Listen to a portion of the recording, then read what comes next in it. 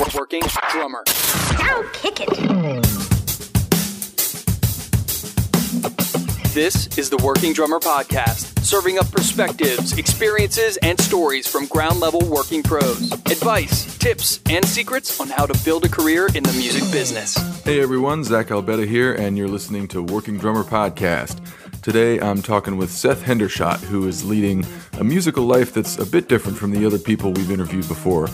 The small college town of Athens, Georgia is where Seth calls home, and from there he has a couple of touring gigs with singer-songwriter Randall Bramblett and pop classical violinist Kishi Bashi.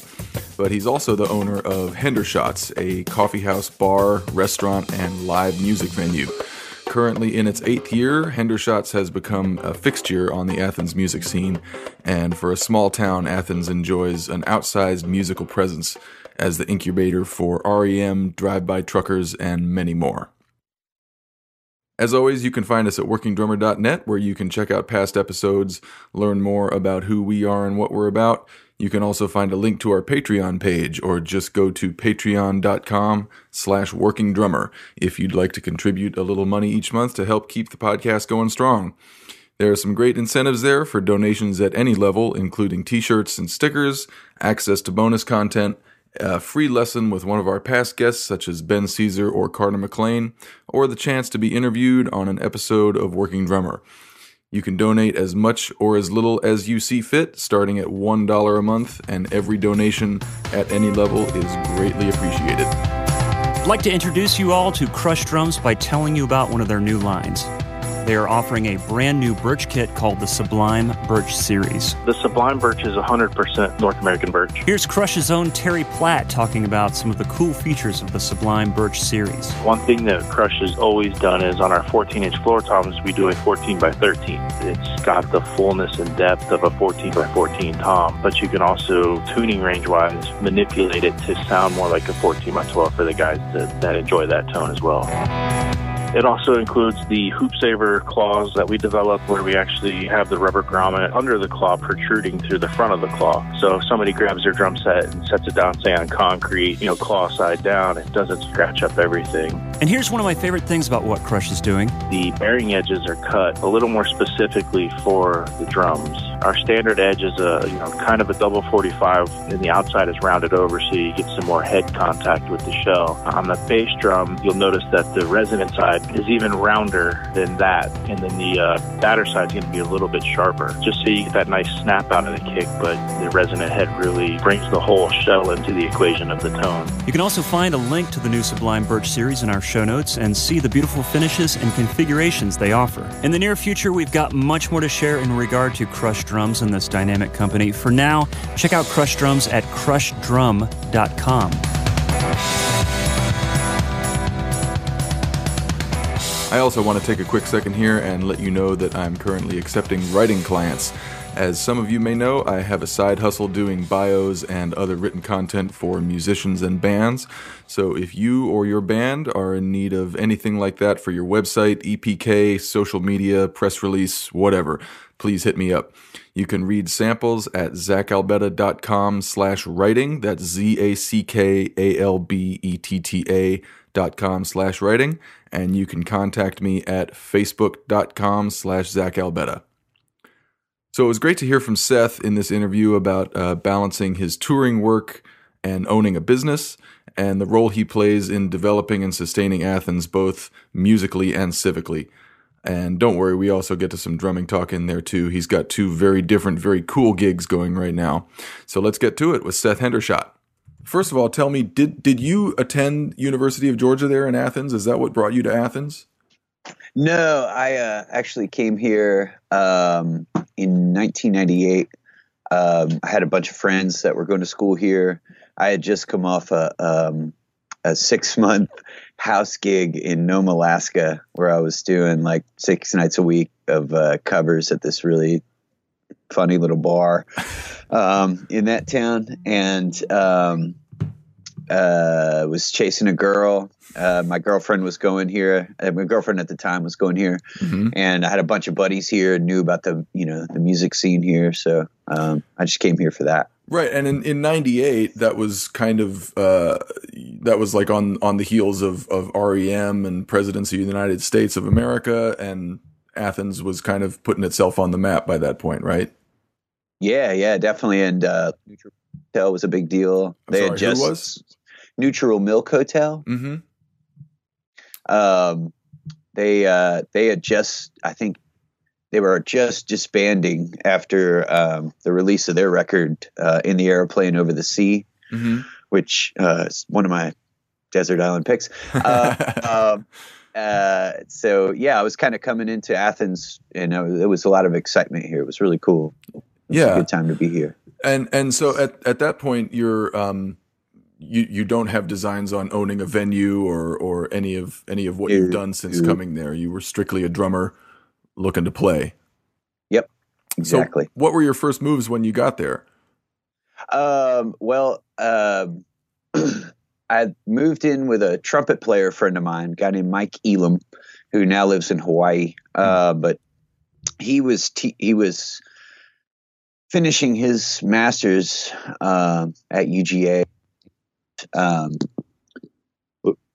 Probably not the good one to take out. He was finishing his master's at UGA and had a house right in 5 Points that he was renting, and said I could move in with him, and we were doing some music together. The first thing I did musically was I met a guy named Tony Oscar, who's a percussionist. He's still here in town. And he was doing accompaniment for the UGA Department of Dance, for the modern dance classes. So he got me in on that, made a little money doing that. And, like 3 days into being here, a friend of mine introduced me to the guys in the band Fuzzy Sprouts, who had literally just lost their drummer a week before he had quit. And they had some shows booked and were looking for somebody. And I went and auditioned with them and got that gig. And so started playing with them like almost immediately. Yeah. Like, this is perfect. Perfect timing. But then I realized, like Athens is a bubble, and like we were selling out shows at Georgia Theater and 40 Watt and places like that. But then as soon as we would travel anywhere, it was like, 20 people. Right. Right. It's an easy town to get lost in that regard. Yeah. And I want to address that because Athens, like I've spent some time there and I've gotten a little bit of a feel for it. Just talk about Athens as a town, because it is a small town, I think, with a much more vibrant music scene than most towns its size have. Certainly. So, and I grew up in a similar town. I grew up in Santa Fe, New Mexico, which is, cool. its own little bubble of art and music and culture. So, talk about Athens in the 90s and Athens now and the bubble nature of that town and the good and the bad that comes with it. Okay. Well, yeah. So like I said, when I got here and joined, a locally popular band, it was easy to sort of get, it was easy to be, I don't want to say fooled, but like sort of get wrapped up in that, like, wow, man, we're kind of a local big deal. And when I first moved here, like I wasn't thinking we're just a local big deal. I was thinking, well, this band's a big deal, everywhere they go. Right. And then as soon as we started touring, I realized quickly that, other markets haven't been built yet. And they spend a lot of time here and doing great things here. And there's a lot of adoration here, but that's not the case when you go out of town. I think probably the case with a lot of bands. Yeah. A lot of bands that make waves here and will get some national attention don't necessarily have that same adoration when they start touring and trying different markets. You get out of the Southeast into DC and New York and New England, and then start going west. Like you realize quickly, like unless your stuff is on the radio and college radio all around the U.S., you're not really pulling numbers, right? Like you do at home. Yeah. So like we said, like the REM had just done, what was their last record when I got here was Out of Time, I guess. And so that was a huge deal. You know, seeing Michael Stipe and Mike Mills in town got people really excited and made them really nervous. And the Elephant Six Collective was totally and like killing it at the 40Y and killing it nationally, really. Of Montreal was in its sort of infancy at that point. So it was a lot of exciting music and stuff happening here. I had it in my head that there was a gigging culture here as well. And there was a couple of jazz clubs and there was a couple of rock clubs and of course the frat bars and stuff that you could go make money at as a working drummer, you know, which I soon came to realize in this town is not really looked at as a viable means of making a living, or is it really respected as much as it is in a place like Atlanta? The session guys are all in bands, but they're also working, you know, doing weddings and cover bands and jazz gigs and pickup stuff and whatever, where here it's like you're in a band, right? Like you have side projects and you do a lot of different things. I don't know. I think there's a stigma that goes along with like working musician that doesn't translate in this town. Right. There is a hired gun market there. Yeah. And really it's because there's not a lot of disposable income here. You can do cover bands and stuff at frat parties and that's great, but that's great for like, 4 months out of the year. Right. And then that dries up pretty quickly. And I'm speaking to that time period, late 90s, early 2000s. Like it just wasn't, that culture wasn't really in existence here. Right. Which is why we lost a lot of hired gun guys, and we still continue to lose a lot of hired gun guys. Nobody wants to stay here because there's just not a lot of money to make here. So those guys were all commuting from Athens to Atlanta, and we're finally like, I'm just going to Atlanta, man. Right. Or I'm just going to move to Nashville, or I'm just going to move to LA or New York or wherever, which is still the case. And we lose a lot of great musicians to that. It's sort of the musical version of the white flight. You think, man, if you stuck around, we could build it, but I get it. Like, you just spent 4 years at university. You're trying to make your way and get exposure and get noticed. And it's tough to do in a town where it's like, band centric. Right. So you lose a lot of great musicians, but you also seem to hang on to some. So there's got to be something about Athens, about life in Athens that is attractive to people in general and to musicians especially. I mean, you mentioned the fact that it's more of a musical culture where you're in a band. You're not freelancing. So, it seems like a place where if people want to dedicate themselves to a project, it's a place that can incubate the project. Right. Yeah.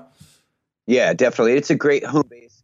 Get anywhere in the Southeast. You're 3 hours from Charlotte, North Carolina, which leads you to an entire North Carolina run. You're, a few hours away from the coast. You can get down to Florida really easily. Like it's a great place to home base, not to mention it's a college town. So for the most part, rent is relatively cheap. Right. Cost of living is relatively cheap. You don't have to make a lot of money. There's tons of service industry jobs, which anybody who's ever been in a band knows you need one of those. Yep. So there's tons of that. And yeah, I think that's probably what keeps people here more than anything is cost of living is low. The sort of eclectic culture of the town, is really well accepted. And in the South, that can be tough to find. Yeah. It's a blue dot in a sea of red, essentially, in Georgia. Right. So if you're going to live in Georgia and you're an artist, you lean to the left or whatever. Right. You generally live here or around here. It's the little satellite blue dot to the big blue dot of Atlanta. Yeah, of what Atlanta is. Yeah, definitely. Right. So speaking of UGA, that's just a monster of a school. What is it, like 60,000 students or something? Like I guess now it probably is. When I moved here, I think it was 30,000, and I think it's grown exponentially since then. So, I mean, the city of Athens and the University of Georgia have this kind of symbiotic relationship, right? I mean, the town is the college and the college is the town. Yeah, there's a weird disconnect that I think in the last 5 years, a number of us have been trying to tie it together. For example, the music school at UGA has never really, in some cases, yes, but for the most part, never really ties into the music scene. But in the last 5 years, there's been this push among club owners and just musicians who have graduated and are still here, and people that are really interested in bridging that gap in the community have really been pushing for UGA music students to be in the clubs and around the scene, and for musicians that are in the clubs and around the scene to be more connected to the university, whether that's taking private lessons with a doctoral student at the university, or going and doing a guest appearance at Hodgson Music Hall or something like that. Like we're seeing more of that now, which is really great. And I think it's connecting the town and the university a little more. Yeah. It's a recurring theme on the podcast about how some college music programs have a great partnership with the professional scene and the artistic cultural scene in their city. And, there are bridges built between those two things so that graduates of the music program don't necessarily have to leave when they graduate. There's an infrastructure of arts and culture in the city, and they can use, their time in school to get plugged into it. Right. We usually talk about that in the context of cities or colleges that are in bigger cities. I went to University of Missouri, Kansas City, which has a great partnership, and Kansas City has a great music scene. But Kansas City is quite a bit bigger than Athens. We talk about it in Nashville and LA and Chicago and all these towns. But it sounds like you're trying to get the music scene and the college to feed off of each other in a way that they can sustain each other rather than being separate.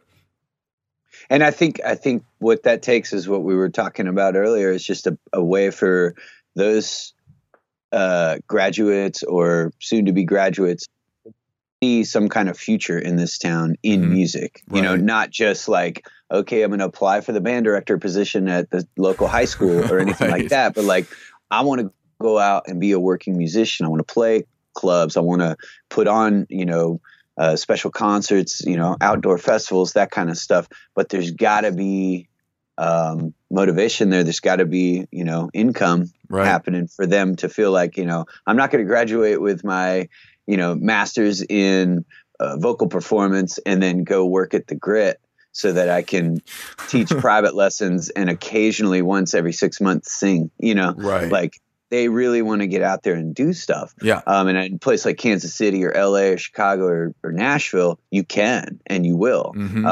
You'll hustle, you'll work hard. But I think Athens is in a transitional period right now, and the growing pains are apparent. Like we're seeing more and more, what do you call it? More mixed use development, like what we're in, and also more student housing / condos being built downtown, more large scale chain restaurants are coming in downtown. Urban Outfitters is downtown. More, large scale retail, and stuff like that definitely scares locals. And with good reason. I mean, we're not in a financial situation now where we can afford that kind of stuff to come in, because we can't afford it. We can't buy it. Right. And B, it's driving up the cost of rent. So everybody's having like, whoa, what's happening? Like, there's more big money stuff coming into a town that has no big money. But on the following those things are going to be more retirees and more hopefully tourists and more UGA students not wanting to, get out of town as quickly as they get that. We're going to stick around a little bit longer and try and build something here. And the community will grow and the city will grow. There's certainly plenty of land and I think infrastructure to make that happen. But it's just we're in the middle of it right now. And so it's sort of the growing pains. It's the sucky part, It's the part nobody wants to deal with. Right. And I would imagine there's some, it's a double-edged sword, because on the one hand, you don't want rents to go up. You don't want, artists or other low income people to be driven out of Athens, to be priced out. But at the same time, the infrastructure that is going to sustain artists and musicians to make a living, kind of requires some of that higher end, more established, investment in infrastructure and housing and all that stuff. Yeah. It's tough. And it's something that, I've done it, and it's totally doable. I think, in this climate now too, people are more aware and conscientious of just that, low income, residents, not only artists, but also people that are working, service industry jobs and don't do art, or people that are working at the chicken plant, or people that are working at the, whatever, the mall that is slowly, that whole retail world is slowly going under. I think the community is more conscientious of them, as this growth happens. So maybe we'll see some kind of, when we get to the other side of it, maybe there'll be some sort of balance that will make it all okay. I don't know. I might be living in a dream world too, man. It might just be this cold-blooded takeover, but yeah, I don't know. I'm just hopeful for the best, and certainly hopeful that results in my place being benefiting from it.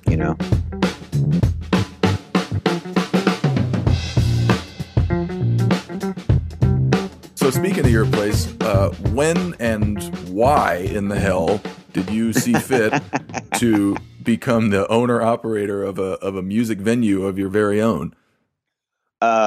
So I joke with my wife, your parents always ask you when you decide to be a musician or an artist of any sort, or an English major or a sociology major or whatever in college, what's your backup plan? Like, what are you going to actually do to make money? Right.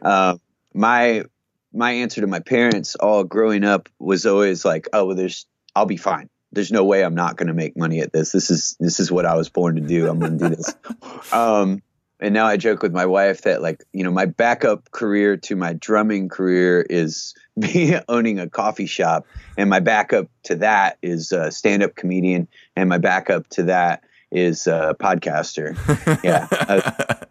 Lots of backup plans. None of them are sustainable, nor will any of them ever make money. But I basically in 2009, I've been working coffee since 1995, when Starbucks was this fledgling little company that wanted to have 2,000 stores by the year 2000. Right. I got in with them in Atlanta, worked there for 3 years, then went to Alaska, did that house gig. I actually got a coffee gig when I was out there, just to do something to do during the day. So I didn't become a raging alcoholic. And then when I got back, I immediately went to work at Jittery Joe's while I was gigging and trying to establish myself in Athens. So it's always been coffee as a side job. Certainly always done live music ever since high school. Yeah. In 2009, I had the opportunity to take over this coffee shop that was inside the Jittery Joe's roasting warehouse. And so I went and did that. And the longer I did it, the more I realized, like, wow, I really kind of know this business pretty well. And maybe I could, do this, because gigs weren't coming in. I was doing a lot of cover band stuff. I was doing weddings. I had just gotten off the road with Blue Ground Undergrass, and that was really cool, but only lasted a couple of years. The money was good, but it started to wane at the end. And I was just like, well, and not to mention we had 2 kids. So I got married we had our first child in 2003, which changed everything for me. Right. In the best way. Right. But certainly things got more real really fast. So I was 27. We had our first child, and then got married the next year and got a little place. There's a lot more to this story, but I'll give you the brief version. 2004, got a little place, a little duplex in Athens with our child, and went to work on raising her. Then I got a gig with Blue Ground, started touring a little bit. It was all weekend stuff. So it wasn't too tough to be away, but it was kind of hard. And then we had our second child in 2007, and I'm still, teaching lessons, working coffee, touring when I can, playing in cover bands, playing in wedding bands, just doing all the things that you have to do. Right. All of the above. My wife is trying to finish her undergrad up at UGA. So we're making positive steps, forward, trying to make a better life and whatever for our kids and for us. And we moved we bought our first house in 2008. Mm-hmm. And it was in this neighborhood, Forest Heights. And at the end of the neighborhood, there was this service station, a 2-car garage service station that was dormant. A restaurant had just gone in next door, Transmetropolitan, and a gas station across the street. And I had been talking about opening my own place for a while, just because I liked the business. And I was like, man, maybe I can just do a music venue and then I can play there and do the coffee. And I'll make a lot of money and it'll be great. Right. She was very encouraging. She was like, you should check that place out. And so I finally did. And it all just kind of came together. I wrote a business plan. I hit up a bunch of banks and got turned down for loans left and right. And then was singing my blues to a friend in this workout group I was in. And he was like, man, we can help you out. And he and his wife lent me some money. Oh, wow. And I had a partner that had a very successful bar downtown that wanted in, and he brought some money in. So he and I opened the first Hendershots location in 2010. And I like I said, I was ready to get out of the wedding and cover band thing. So I was all too happy to leave that. So I didn't play for like 3 months, and I started to realize how bad that is for my psyche. Right. So I started playing with some friends again. And then a bass player friend of mine had been sitting in with Randall Bramlett's band, just covering Randall's bass player. And at that time, Randall's drummer, Jerry, got vertigo really bad, got really sick. And Randall started calling me to fill in for him. And which is like the most unfortunate way to get a gig. Like, hey, man, our drummer has this incurable disease and he can't play drums. You want to come fill in? I was right. Like, I hate it for him, but okay. Yeah, you can't say no, man. And I heard briefly, I heard about a guy in LA. I don't think I even knew him, and maybe this was just like an urban myth, but there was some guy who, like, once a week he would go on Google and search drummer injured or drummer killed. and see who it was and see if that's a way to do it. But like you said, we never say no. And I told, my wife that's been the mantra since the beginning. I think one of my first private teachers was like, just take everything. Yeah. Say yes to every gig. Mm-hmm. And I did for a long time, whether it paid or whether I had to pay or whether, clothes required. I don't care. If I'm playing in the rain, I'm happy. I'm playing. Yeah. And then as you get older and a little more jaded, you start to be a little more choosy about the gigs and, what pays what and whatever. Yeah. And there's this endless debate, among musicians about like whether or not musicians should play for free and under what circumstances should they play for free. And I'm sick of the debate because I think there is a time and a place for everyone to play under the circumstances that they can tolerate. And when you're younger, like you said, you say yes to every single gig, and the older you get, the more you say no to. And it's kind of the cycle of a musician's career. So 55-year-old musicians bitching at 20-year-olds on Facebook about don't play for free, it lowers the market and blah blah blah. It's like, man, you were playing for free when you were 20. Just let everybody do their thing in their time. Especially at that stage. I think at that stage, I would disagree with that 55-year-old staunchly, because at that stage, it's not affecting anybody's market. These guys are, coming up and they're not getting high profile gigs, or they're not getting regular gigs that are free. They're just getting, things are just coming up and you take them as they come in. Mm-hmm. But to me, what drives down the market are the 55 to 60-year-old, whatever retired lawyers and doctors and guys who, have a 100 guitar collection and play some blues, and they get their buddies together and they start playing at these clubs for free because they don't need the money. Right. And that destroys the rest of it for, the market for the rest of us. Because people just all of a sudden get used to, I don't have to pay to go to this show. And the music's fine. I can talk during it and they don't get offended. You know what I mean? Right. And even in the private market, unlike, 20-year-olds, those 55-year-old lawyers have a bunch of 55-year-old rich buddies who can now get their parties and their events and whatever, they can play at those for little or no money. Whereas, people with that kind of money should be paying handsomely for a band at their party or whatever. Yeah. And I mean, eventually all that it reveals itself. Your retired buddy's band isn't going to be able to learn September by Earth, Wind & Fire. They're just not going to be able to do that. I guarantee it. Or whatever it is on your song list that you want. The guns, the hired guns, the guys that studied music and play music all the time, and will charge you, are the guys that'll learn all the songs. Right. Right. It'll all reveal itself. But but anyway, I don't know why it happens like this, but it's always for me anyway, when I pivot or try and do something else is always when the call comes in, and Randall's got a storied career. He's played, he had a great solo career in the 70s. He also played with Greg Allman's band and Cowboy. He was part of the Capricorn movement. In the late 80s, 90s, he got on with Steve Winwood and was in part of Traffic, their utility guy playing organ and sax. Right. And also Bonnie Raitt and Levon, right? He's written songs for Bonnie Raitt and played with her a bunch, played a bunch with Levon, written songs for a number of people and with a number of people.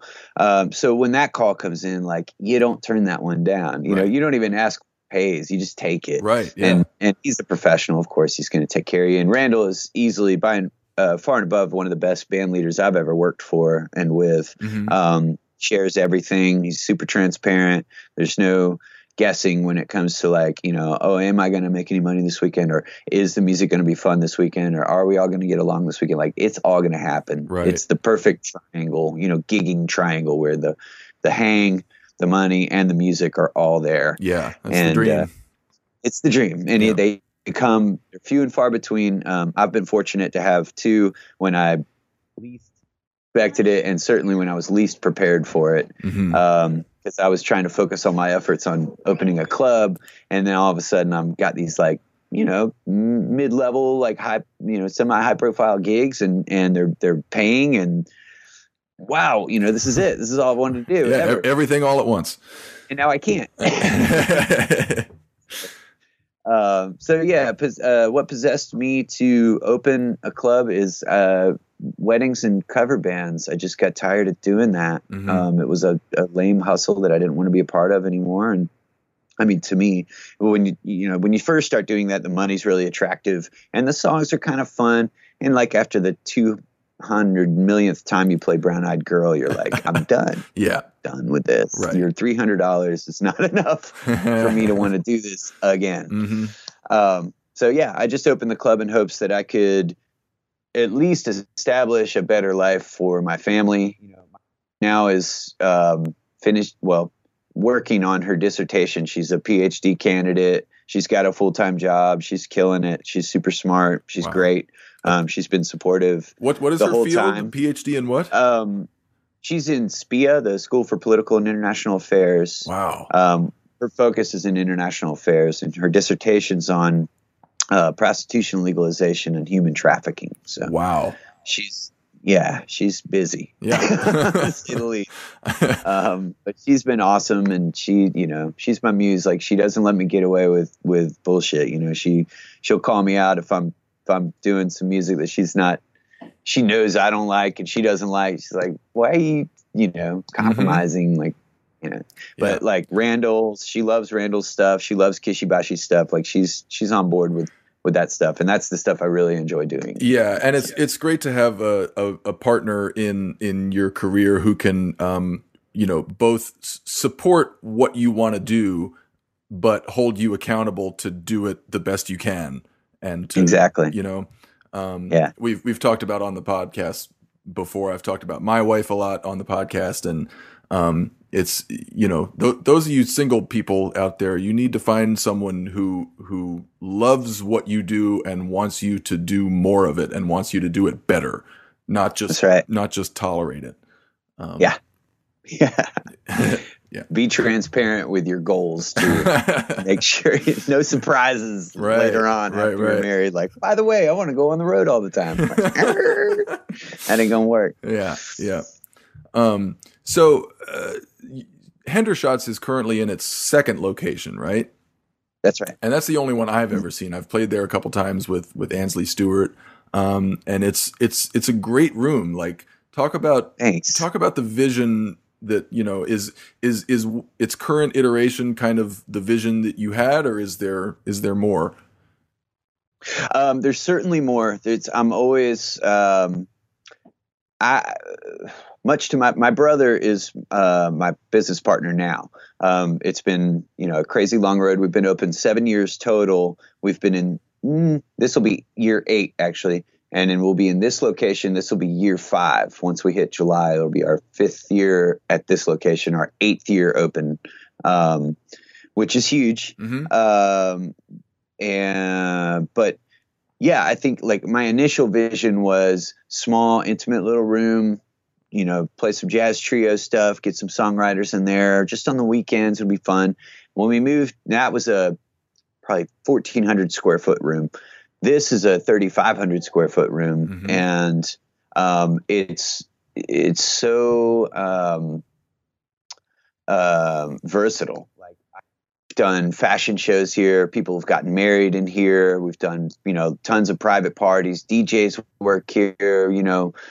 With the dance floor, and then the live music scene. Like, we'll do anything from 4-piece punk bands to 3-piece Tuvan throat singing groups to, 5-piece jazz ensembles, 9-piece horn funk bands. Like, we've been and solo singer songwriters. Like, It's been great to kind of do all these different things. It's all the music I love.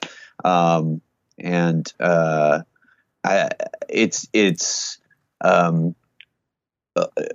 always walk into it never satisfied with like, all right, we got it. Let's just roll with it. You know what I mean? Like, mm-hmm. we can always make it better. Every time I go and do a show at a club, I'm looking for like, what are the things that I love about this place? Like, if you've ever been to Saturn in Birmingham, Alabama. I have not. You played that room? No. One of the guys from, I think, Man or Astroman opened that club, and it is one of the finest rooms in the Southeast. The green room alone, like, you could live there. It's amazing. If you ever get the opportunity to play there, jump on it, because it's a great room. They really roll it out for the artists, mm-hmm. which feels good as an artist. Then other rooms I'll be looking at, like, how is this for the concert goer? Like, there's a place in, I think it's Lexington, Kentucky, that splits the room with a curtain, and it's awesome for the listener. They don't have to deal with bar patrons and restaurant patrons, talking over their meal and chewing and drinking and glasses clinking. Like, there's this sound, pretty thick theater curtain that blocks in all the sound for the live room. Yeah. You can fit 150, 200 people in there seated, and there's a restaurant in the back. So if you need to, through the curtain, it's great. Right. So those kind of things I'm glad to be on both sides of the business for, because I get a lot of cool ideas from going to rooms like that. And I'm constantly trying to transform this place into that kind of experience for both the artist and the listener, where everybody has a great time. Everybody has a great experience. Right. The other side to that is, if I'm on the road, I don't have the opportunity to be here to make sure it comes off like that. Right. So I'm always conflicted, like, God, I should be at the club right now. Or when I'm at the club, I'm like, God, I should be on the road right now. Like, it's difficult, but it's totally worth it, and it's fun. One of the things that really impresses me about Hendershots is that, and you kind of touched on both of them. You managed to do two things that I've seen a lot of venues try to do and fail spectacularly at. One is making the transition every day from coffee shop to music venue.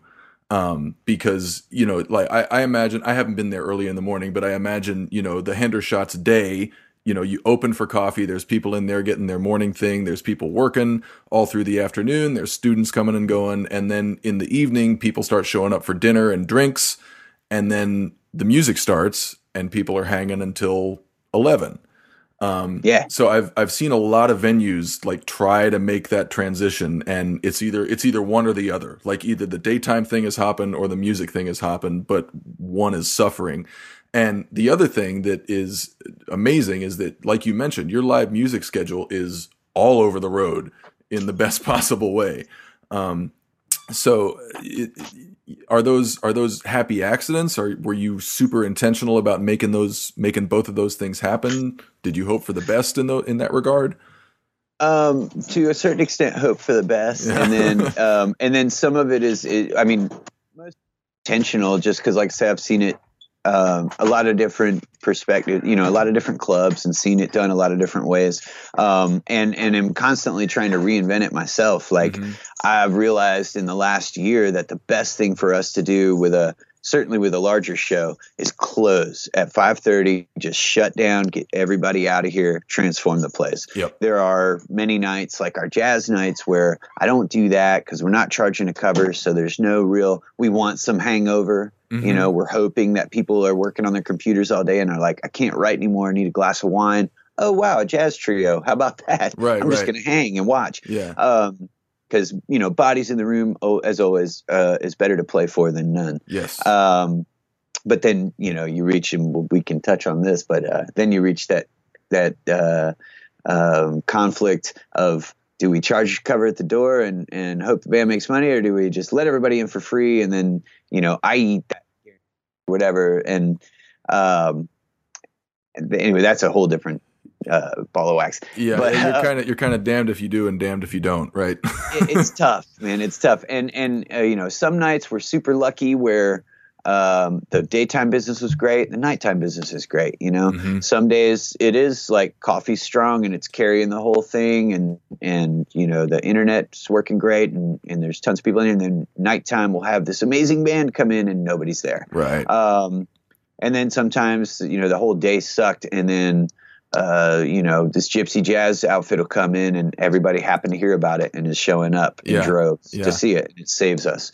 So I think you know, part of my design of this place was, I know I can't survive on coffee because there's 6 Jittery Joes in town. There's 2 other mom and pop coffee shops. There's 3 Starbucks in Athens. Like, there's no way I'm going to compete enough to make my living doing coffee from 6 a.m. to 6 p.m. or whatever. Right.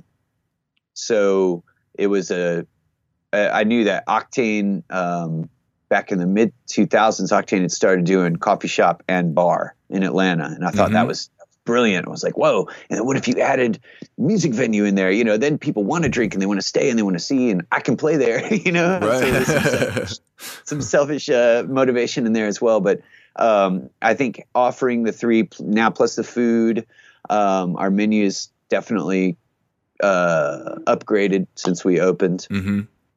Just offering all those things. It's sort of a one-stop shop for folks. And we do have folks stay here all day into the night. Right. But I think the transition just sort of organically happens. Like as soon as my door kids start walking around with their drawers full of money and a credit card swiper and start going, hey, are you here for the show? Like, people just naturally either like, no, don't want, and they pack up and head out. Or they're like, wow, I didn't know there was a show tonight. Yeah, $5, that's great. Or $10, that's great. Right. I want to see some music. And they'll pay. And then the people that were coming for the show initially, they just start to flock in. So it's a lot of it's organic and happy accident. But it's all intentional in the flow. Right. I guess. This is the way I wanted it and intended it to be, was, where your hangout study spot, write your thesis and your dissertation and meet your friends and have political discussion all day. And then at night, just like unwind and debrief, like totally, what's the word? Like unplug, man, from all that everyday stuff and be entertained. And like our tagline, or at least I've been trying to push, our tagline is just listen. So we're trying to cultivate the listening audience rather than the band up there background. That's great. I'm going to hit on this girl, or I'm going to continue my discussion about the big game Monday while this band's playing, like we're trying really hard to cultivate awareness and empathy, really, and just being a part of a moment, right? Rather than just being disconnected from what's happening, on stage or whatever.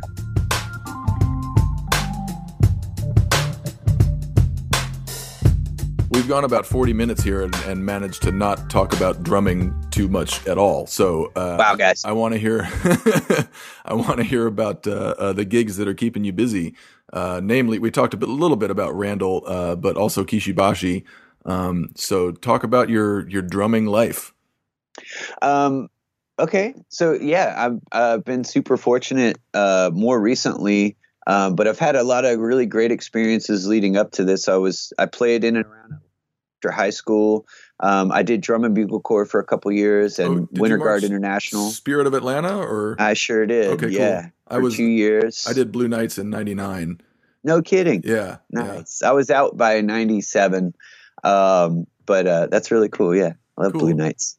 Little Green Men. That was like the mid '90s Blue Nights, like right, yeah. Jeff Queen. Jeff Queen was in Blue Nights at that point. Yep. I was a total marching band nerd, loved it, ate it all up. I was too for a time, man. I thought I went to a little. It was a big high school in Santa Fe, but we had a little marching band of like 75 kids.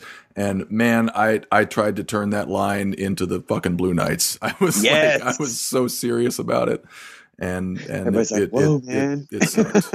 We sucked. We sucked pretty bad. Then you got to march in the big show. Yeah, I did. Nice. That's awesome. Well, I did. Yeah. So I did that for a couple of years. I did Winter Guard International Indoor Drumline. Did you ever get into that at all? I didn't. But I know a lot of people who did. And yeah. So that was a huge part of my beginning, like post high school life. And I was teaching high school drum lines as you do when you're in drum corps. All you want to do while you're a member of a drum corps is be the guy that gets to walk around with a backpack that's got a drum key and some, drumsticks and drum pads from Hardeman's and, a one hitter and all the shit that all those guys did and had, and wear your tour jacket and just be visible. Yep. And I got to do that, and that was awesome. And I taught a lot of great high school programs under a lot of really amazing band directors, and learned a ton about music. That was really my sort of formal education in drumming. I didn't get to go to school for it. When we had our first child and I was living in Athens, I jumped back into school. I went to Athens Tech trying to get some core stuff, and just never really finished. My wife was kicking my ass. She was doing so much better at school. You do school, I'll go work. And she was also working, and I don't know. Yeah. She's amazing. But anyway, so that was sort of my formal education, and I was trying to gig as much as possible in and around Atlanta. I moved to Austin for 6 months and was in the music scene there a little bit. Like I said, I did the Nome, Alaska house gig. To me, if you ever want a woodshed and just like really work on your skills, take a weird, obscure house gig somewhere for a number of months, and you'll be playing horrible cover music for people that really don't give a shit. They're just drunk. And but on the off time, like I was playing and practicing, and it was sort of my college. You know what I mean? Right. It was a great time for me to figure that out. I learned how to sing and play at the same time, and learned a lot about life and people, and just kind of I grew there a little bit. Yeah. So then I came to Athens and was gigging here, touring with the Fuzzy Sprouts, which was like a sort of a punk funk power trio turned quartet, and we toured around the U.S. We did a couple of big 3-4 week tours in a van, like you should. years old. Like, you should totally suffer and sleep on people's floors and you know, eat donuts from the gas station for breakfast and it's all the crap, man. It's great. Make zero money. Yeah, those were sweet, nostalgic, romantic days, but I'm glad they're behind me. Yes, indeed. And then I caught on with Blue Ground Undergrass in the mid 2000s. They had just Blue Ground came around. That's Jeff Mosier's band. He's a electric banjo player and traditional banjo player. Great guy and a great singer and storyteller and player. And he was, you know, he was in the ARU mix when that was all going down, and really good friends with Colonel Bruce. So I felt like I was getting exposure to the Atlanta scene a little bit, learning those names. Met Jeff Sipe, met Jimmy Herring, you know, all those guys that were all part of that, like the superheroes of the Atlanta music scene. Right. Got exposed to those guys.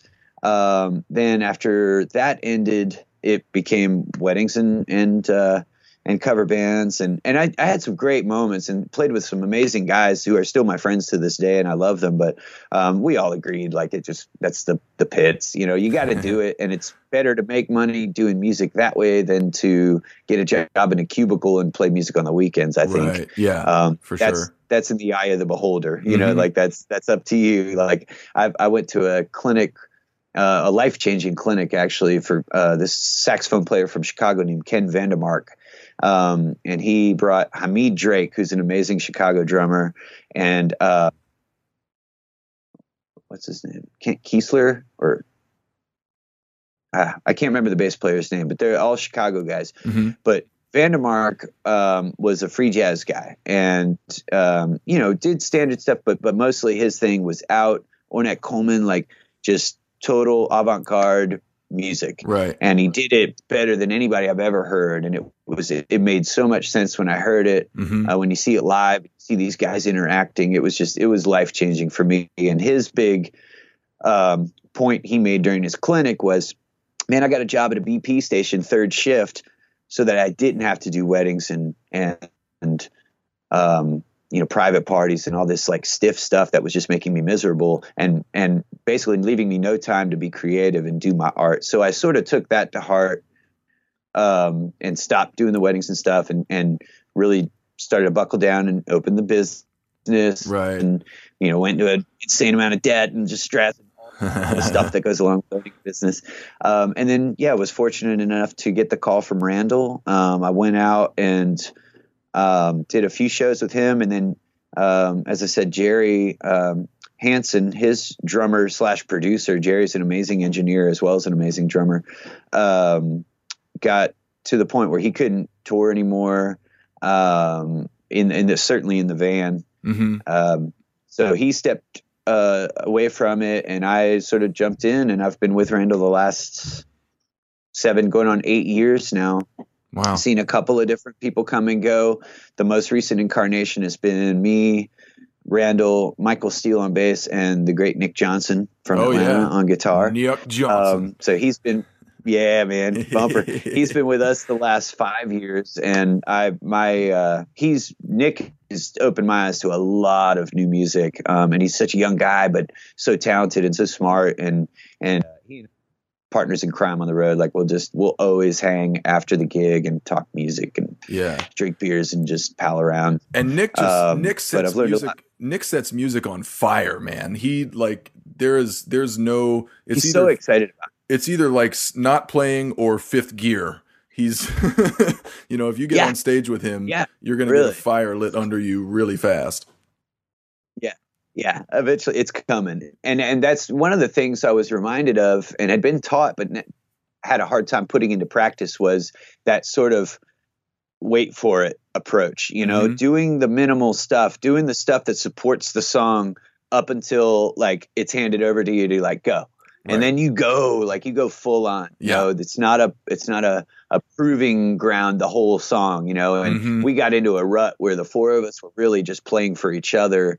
And Randall realized it pretty quickly and was, you know, put the kibosh on that. So guys, you know, we're all having fun, but nobody out there, it's not translating. You know, you guys are all playing notes for each other and throwing these licks in and looking at each other and laughing and having a good time, but it's not it's not entertaining people, which is one of our many purposes. You know, we are there to create art and make an experience and be creative and fulfill ourselves, but we're also there to help people unplug and entertain people and turn people on, you know, and make them think or make them dance or make them happy. Right. This is their night out. It's not just our inside joke. Yeah. Yeah. And they paid, you know, $20, $25 to be here. Yeah. So you might want to do that for them. You might want to play for them a little bit. Right. So a few years into that, we had the opportunity to go on tour with Bonnie Raitt, and we did 2.5 weeks with her, which was amazing to see that level of production and just see how like the big dogs operate, man. And she's amazing. And she's as sweet as she could be. She hung out with us, had dinner with us every night. It was all like catered meals, and it was super posh and nice. And I can see how anybody would get seduced by that and just want that to be their thing. I certainly was. I was like, this is all I want. This is all I want to do. You know? And I knew that from a very early age. I want to live the dream all the time. All the time. Can't I just live the dream all the time? So we got back from that and, you know, kept doing our thing. I got to record on the last record with those guys, and it's a really fine record. I'm super proud of it and happy about that. Yeah. I had a trio for a long time that played here called the Old School Trio. It was me and Jason Fuller and Carl Lindbergh. And we did just a bunch of fun stuff that we loved to do. We wrote and we played stuff that we loved, like obscure 70s funk songs. I did a lot of vocal harmony stuff. And then talk for a second about Kishibashi, because that is just a cool, bizarre act that I've never seen anything like it. Yeah. Okay. So I'd mentioned Of Montreal earlier. Of Montreal is probably one of the longest running Athens bands, and has produced, you know, a number of offshoots out of it. It's the brainchild of Kevin Barnes, who's the Athens resident. It's a great band. Well, he picked up Kishibashi in 2011, I think, 10 or 11. And Kay was playing violin and singing with that production. And then he also had a gig with Regina Spektor. And he had the opportunity to open up solo for Regina and for Of Montreal, and did it. And people just ate it up. Kay is a Japanese American. He was born here. His parents immigrated here from Japan. They're both university professors. Kay grew up. He would tell you like a typical Asian American kid, had Suzuki violin, right? You know, was immersed in, you know, all the educational things that you would imagine two college professor parents would put their kid through. Yeah. So he's insanely smart, and he's super sweet, and an incredibly talented musician. But he went to Cornell for a little bit, and then was like, I just want to do music. Joined Of Montreal, opened for them and Regina Spektor. Got a lot of accolades for that, and so decided I'm going to do a solo career. Toured solo for a couple years, and then his second album was his first album was like widely regarded in the indie pop world. His second album came out, and he put a band together. I had just moved into this location. It was 2013. He called me after getting a recommendation. I guess I was recommended by a couple of people that were mutual friends. He called me and was like, hey man, I'm going to tour for this album, and I'm putting together a band. I usually do solo, but I really want a band for this. Can you do it? And I met with him and talked about it, and I wasn't sure if it was like a weekend thing or what. And he was talking about, you know, months at a time, like 5-week, 6-week tours for that year. And I was just like, I just moved. My youngest is 3. My oldest is 7. My wife's right in the PhD program. Like, no way. Yeah. There's no way I can do it. Yeah. And he heard that and was totally cool. And he got Philip Mayer, who was then an Athens drummer, now a New York drummer, who's totally killing it in New York. And they did great. They had like 2 years together doing all that, did Letterman, did like some really big shows. And then Philip moved, and coincidentally, I started teaching Kay's daughter solo when she was 9. Started teaching her drum lessons. Cool. And Kay would sit in on those drum lessons and just kind of hang out. And then he went to LA while, I was teaching her one day, and he was like, yeah, man, I'm getting ready to go to LA and start recording this new record. And, he's like, I got Matt Chamberlain on the record. I was like, what? So I'm thinking, wow, man, this guy's like, he's off, off and running. Like Matt's going to do that record and then be like, he's going to be his touring guy. I'm sure he'll have this huge, LA rock band. As it turns out, that was just a studio thing. And the album's called Sonderlust, and Matt's performance on it is impeccable. Like, it's so good. Anybody looking for a new drum record of Matt Chamberlain's to listen to, check out Kishibashi Sonderlust. There's a plug. Done. So he came back from that, did the release, said, hey man, I'm going to tour and I want to ask you again, because I know maybe you're in a little bit better position this time. Will you go? And he called me in June, and he called me in May. The tour was in October. So I went home and talked to my wife and was like, look, it's a bus. It's national. It's amazing music. Everybody's cool. 3 out of 4 of the guys in the band are married. There's not gonna be a bunch of crazy hanky panky going on. Like, it's gonna be fun, and I don't know if this opportunity, I'm 40 now, I don't know if this opportunity is ever gonna come around again. Yeah. And she was like, just do it. We'll figure it out. Yeah. And so October came, and I went and I did a week-long tour with them in June around Tennessee and Ohio. Like, we did Nashville, Knoxville, Chattanooga, and Cincinnati or something like that. We just did a quick 4-run deal. Right. And had a great time. I got food poisoning at the Knoxville show. That you was got fun. food poisoning? Yeah, like right before we went on stage. Oh, no. We had went to eat like Thai, and I got the green curry chicken in Knoxville. So, warning. Yeah. Don't get anything that's, don't get chicken. Steer clear of the green curry chicken in Knoxville. Yeah, man. I mean, I brought a bucket on stage. Like, I thought I was going to die. Like, I was at the lights and everything. It was all I could do to play and not that's the worst. Vomit all over my drums. It was absolutely the worst. But made it through that. And then October came, and we did this big 5-6 week tour around the U.S. It was amazing. The music was outstanding. I got to play Matt Chamberlain parts, which was awesome. And Kay reimagines stuff from the record. So we were doing some of our own arrangement stuff, which was really fun. Mm-hmm. The guys in the band were amazing. It was a 5-piece band with violin, banjo, and then Daniel that plays bass, synth, guitar, everything. A cellist named Takanobu, who actually lives in Atlanta. And we had a great time, man. It was a really, really amazing, fun tour. I learned a ton, had a lot of fun, got to see parts of the U.S. I hadn't seen. And and this music is like a eclectic, original, instrumental, kind of through composed pieces. It's labeled as orchestral pop, which I would say is pretty accurate. The Sonderlust record's a bit different. It's very keyboard heavy. He actually played a lot of Rhodes on the tour for that album. He sings amazing. He's got an amazing voice. But he does a lot of looping and layering of his vocals and of his violin.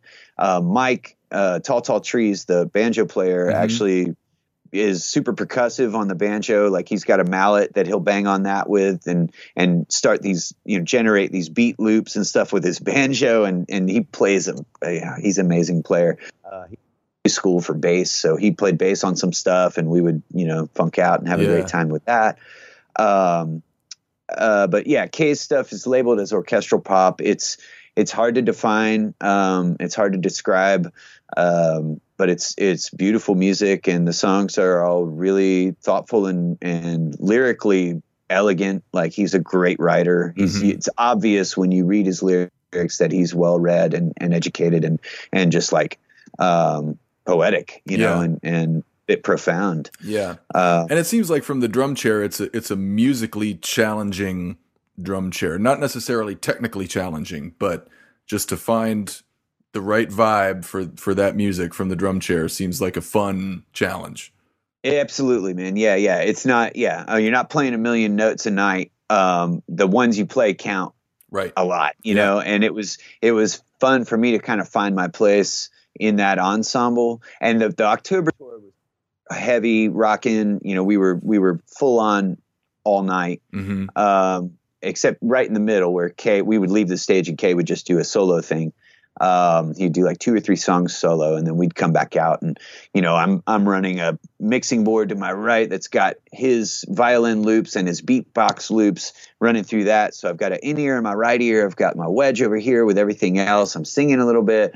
I'm trying to keep up with his loops, and you know, his loops are 98% of the time like right on, but there's a 2% that's like, oh boy, yeah, this beatbox is like, it's off by like half a beat. So you got to compensate, and it's fun, you know, and it makes it engaging for us on stage. And I think the audience really enjoys that kind of stuff when that happens, you know, because Kay doesn't make mistakes, but when he does, it's like, it's more comical and enjoyable than it is like, you know, it's never a tuning thing. It's usually like a rhythmic thing. And I get to adapt and adjust to that, which is really challenging and fun. Yeah. No autopilot. Yeah. And we did a 5-week tour in April that was vastly different. We started the show around one mic, and I was sort of set off to the back with just a snare and a floor tom and brushes. And we did this sort of gypsy swing thing, which is a big style for him. He loves that stuff. And we did like 4 or 5 songs that way, and the audience response was amazing. They really dug that. And then we went into the full kit show and did our usual thing, but it's been neat to really explore different things with him. It's a cool thing to like engage an audience that way, to kind of like unplug either at the beginning or the middle of an end of like a bigger show, and just do some more acoustic, like way pared down songs. It really engages the audience in a different way. One of my favorite bands is Dust Bowl Revival out of LA. And I saw him play at the Earl a couple years ago. And after doing this whole big show, Zach, the lead singer and guitarist, just walked off stage and went and sat on the bar and sang like a couple of songs, just sitting on the bar with his guitar. And the entire crowd just followed him over to the bar and ate it up, you know? Yeah, we did that in April. We literally came, like it was the encore or whatever, and I brought a snare drum and a splash cymbal, and we went into the middle of the audience, and the banjo player played upright. Kay played violin. Nothing was plugged in, and everybody like cranked their iPhone flashlights on. And there's some incredible pictures online of like us in the middle of this crowd on the floor doing, you know, some gypsy swing stuff and doing some really sweet songs and, you know, like vocal harmony stuff. I think you were seeing it more and more of bands. I know Lyra Lynn does a part in her show like that. Delta Moon does it if the room is right. I've played some gigs with Delta Moon, and like Mark and Tom will actually lay their lap steels on a table. Like they'll kick someone off their table, nice, who are only too happy to give it up, you know, but they'll just sit down and like, you know, Frainer will come down and me or whoever the drummer is will just bring a snare drum off stage and just like sit around a little table. So that's a really neat trend. And I think that's mostly due to, you know, just the accessibility of artists now. You know what I mean? Yeah. We're not so separated from the audience. Everybody's starting to integrate themselves, and it's really cool.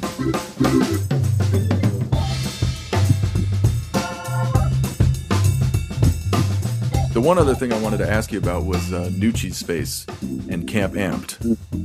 Yeah. So tell people what those things are, because it's a really cool program. It is. It's an amazing program, and it's born of all people, Jack Black. Thank you, Jack Black, for making School of Rock, or for being in School of Rock. I think when that movie came out, it made it okay for your son or daughter to want to do music, and you saw them spring up all over the place. You know, rock camps and rock schools started to come out, and you know, you could argue that, well, that takes away from the rebellious nature of rock and roll. And it sort of does. You know, there are parents that get way too involved in their kids' music career. And it's the antithesis of what we all, I'm sure, experiencing, which was like, turn it down, or what's your backup plan, or that kind of thing. Now parents are like, we got a gig at 8:00. You need to get your guitar in the case. I'll load it up. You know what I mean? And you're like, whoa, you're way too far. But, you know, I think that's some certain cases. But because of School of Rock, Camp Amped became a thing.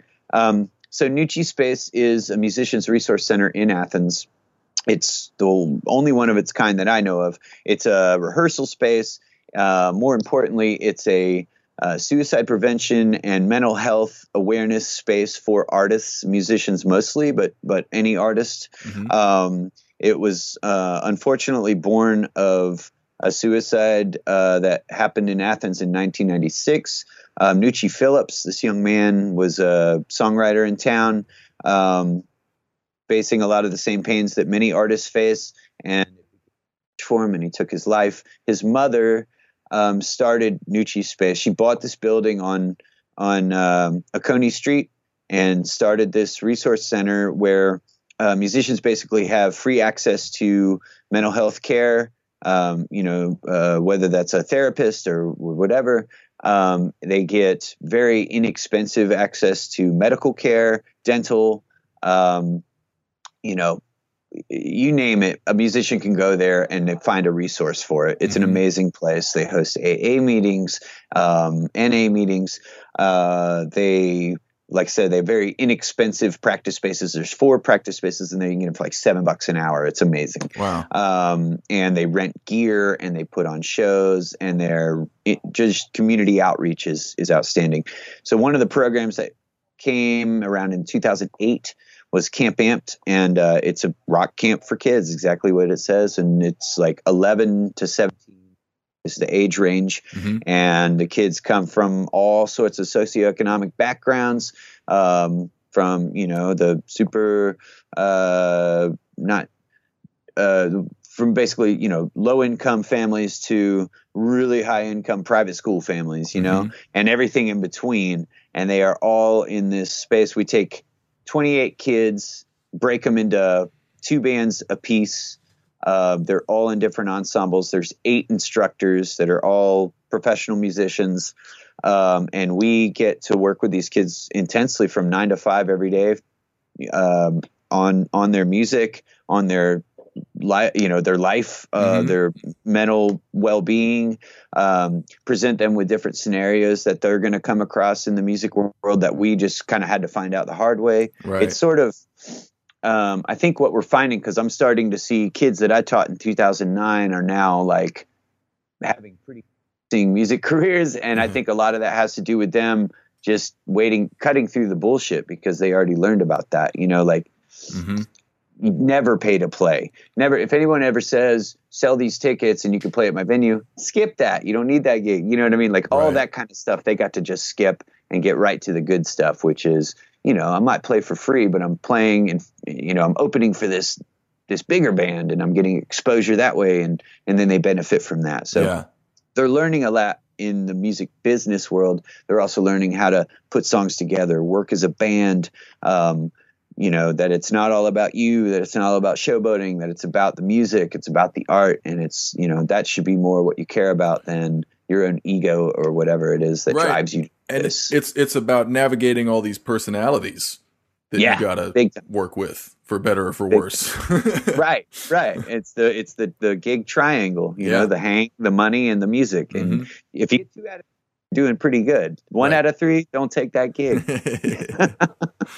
Unless the money is unbelievable. Yeah, that money's gonna be really hot, man. Oof. And then you can, drum for the brothers in Oasis or whatever it is, that gig. Excellent. But it's a great camp. I do it every year. I try and do both sessions. There's a June session, July session. My oldest daughter has done it for the last 4 years and loves it, not by any pushing of mine. She said, can I go do Camp Amped? And I said, well, yeah. Okay. Yeah. What does she play? She started as piano. Now she plays bass and sings great. She's knocked down so many socially awkward walls for herself. You know what I mean? Like being scared to talk to people or put your order in at a restaurant or get on stage, God forbid, and sing a song, like all that stuff. She's overcome through Camp Amped. Awesome. Made a lot of. The youngest is going to be old enough to do it this summer and really wants to do it. So I'll have both of them in there next summer, which will be pretty special. Cool. But it's great to watch these kids go through it. It's life-changing for them. It's certainly life-changing for us. We all learn a ton. And like Dan Nettles, guitarist here in town, Kenosha kid, he heads it. He's sort of the leader, like the big chief. Right. He organizes all of it and does an amazing job at that. And, it's the best thing. And it gets my teaching bug out because I don't teach high school drum lines anymore. I just get to do that. I teach maybe 1 or 2 private lessons, but I get to like really work with kids for a couple weeks, which makes me really happy. Yeah. Yeah. Well, cool, man. Man, thanks so much for talking. No problem. It's Thank you. Good to catch up. You and I have, obviously met before and hung a little bit, but our mutual friend Ansley Stewart was so excited when she found out I was interviewing you. She was like, "You guys are just going to love each other." I love her, man. She's awesome. Yeah. That's great. Well, cool, man. Keep it up over there, and we'll see you at Hendershots before too long, I'm sure. It sounds great. Thanks a lot, Seth. All right. Thanks, Zach. Thanks again to Seth for that talk. I really dug it. Like I said, he's leading a different kind of musical life than we usually talk about in a much smaller town than we usually talk about, but it just goes to show how many different ways and places it can be done. Don't forget to follow us on social media, share pics and videos of your gigs using the hashtag #WorkingDrummer, subscribe to the podcast on iTunes, and leave us a rating and review there if you please. Speaking of that, I just want to thank everyone who has given us a rating and review on iTunes. So if you've been thinking about dropping us a line there, whether it's to shower us with praise or give us what for, I want to encourage you to go ahead and do so. It will be read and it will be appreciated. Thanks as always to Mike Jackson for his handling of all things technical. Matt Krause is back with you next week. Thanks for listening. Cheers.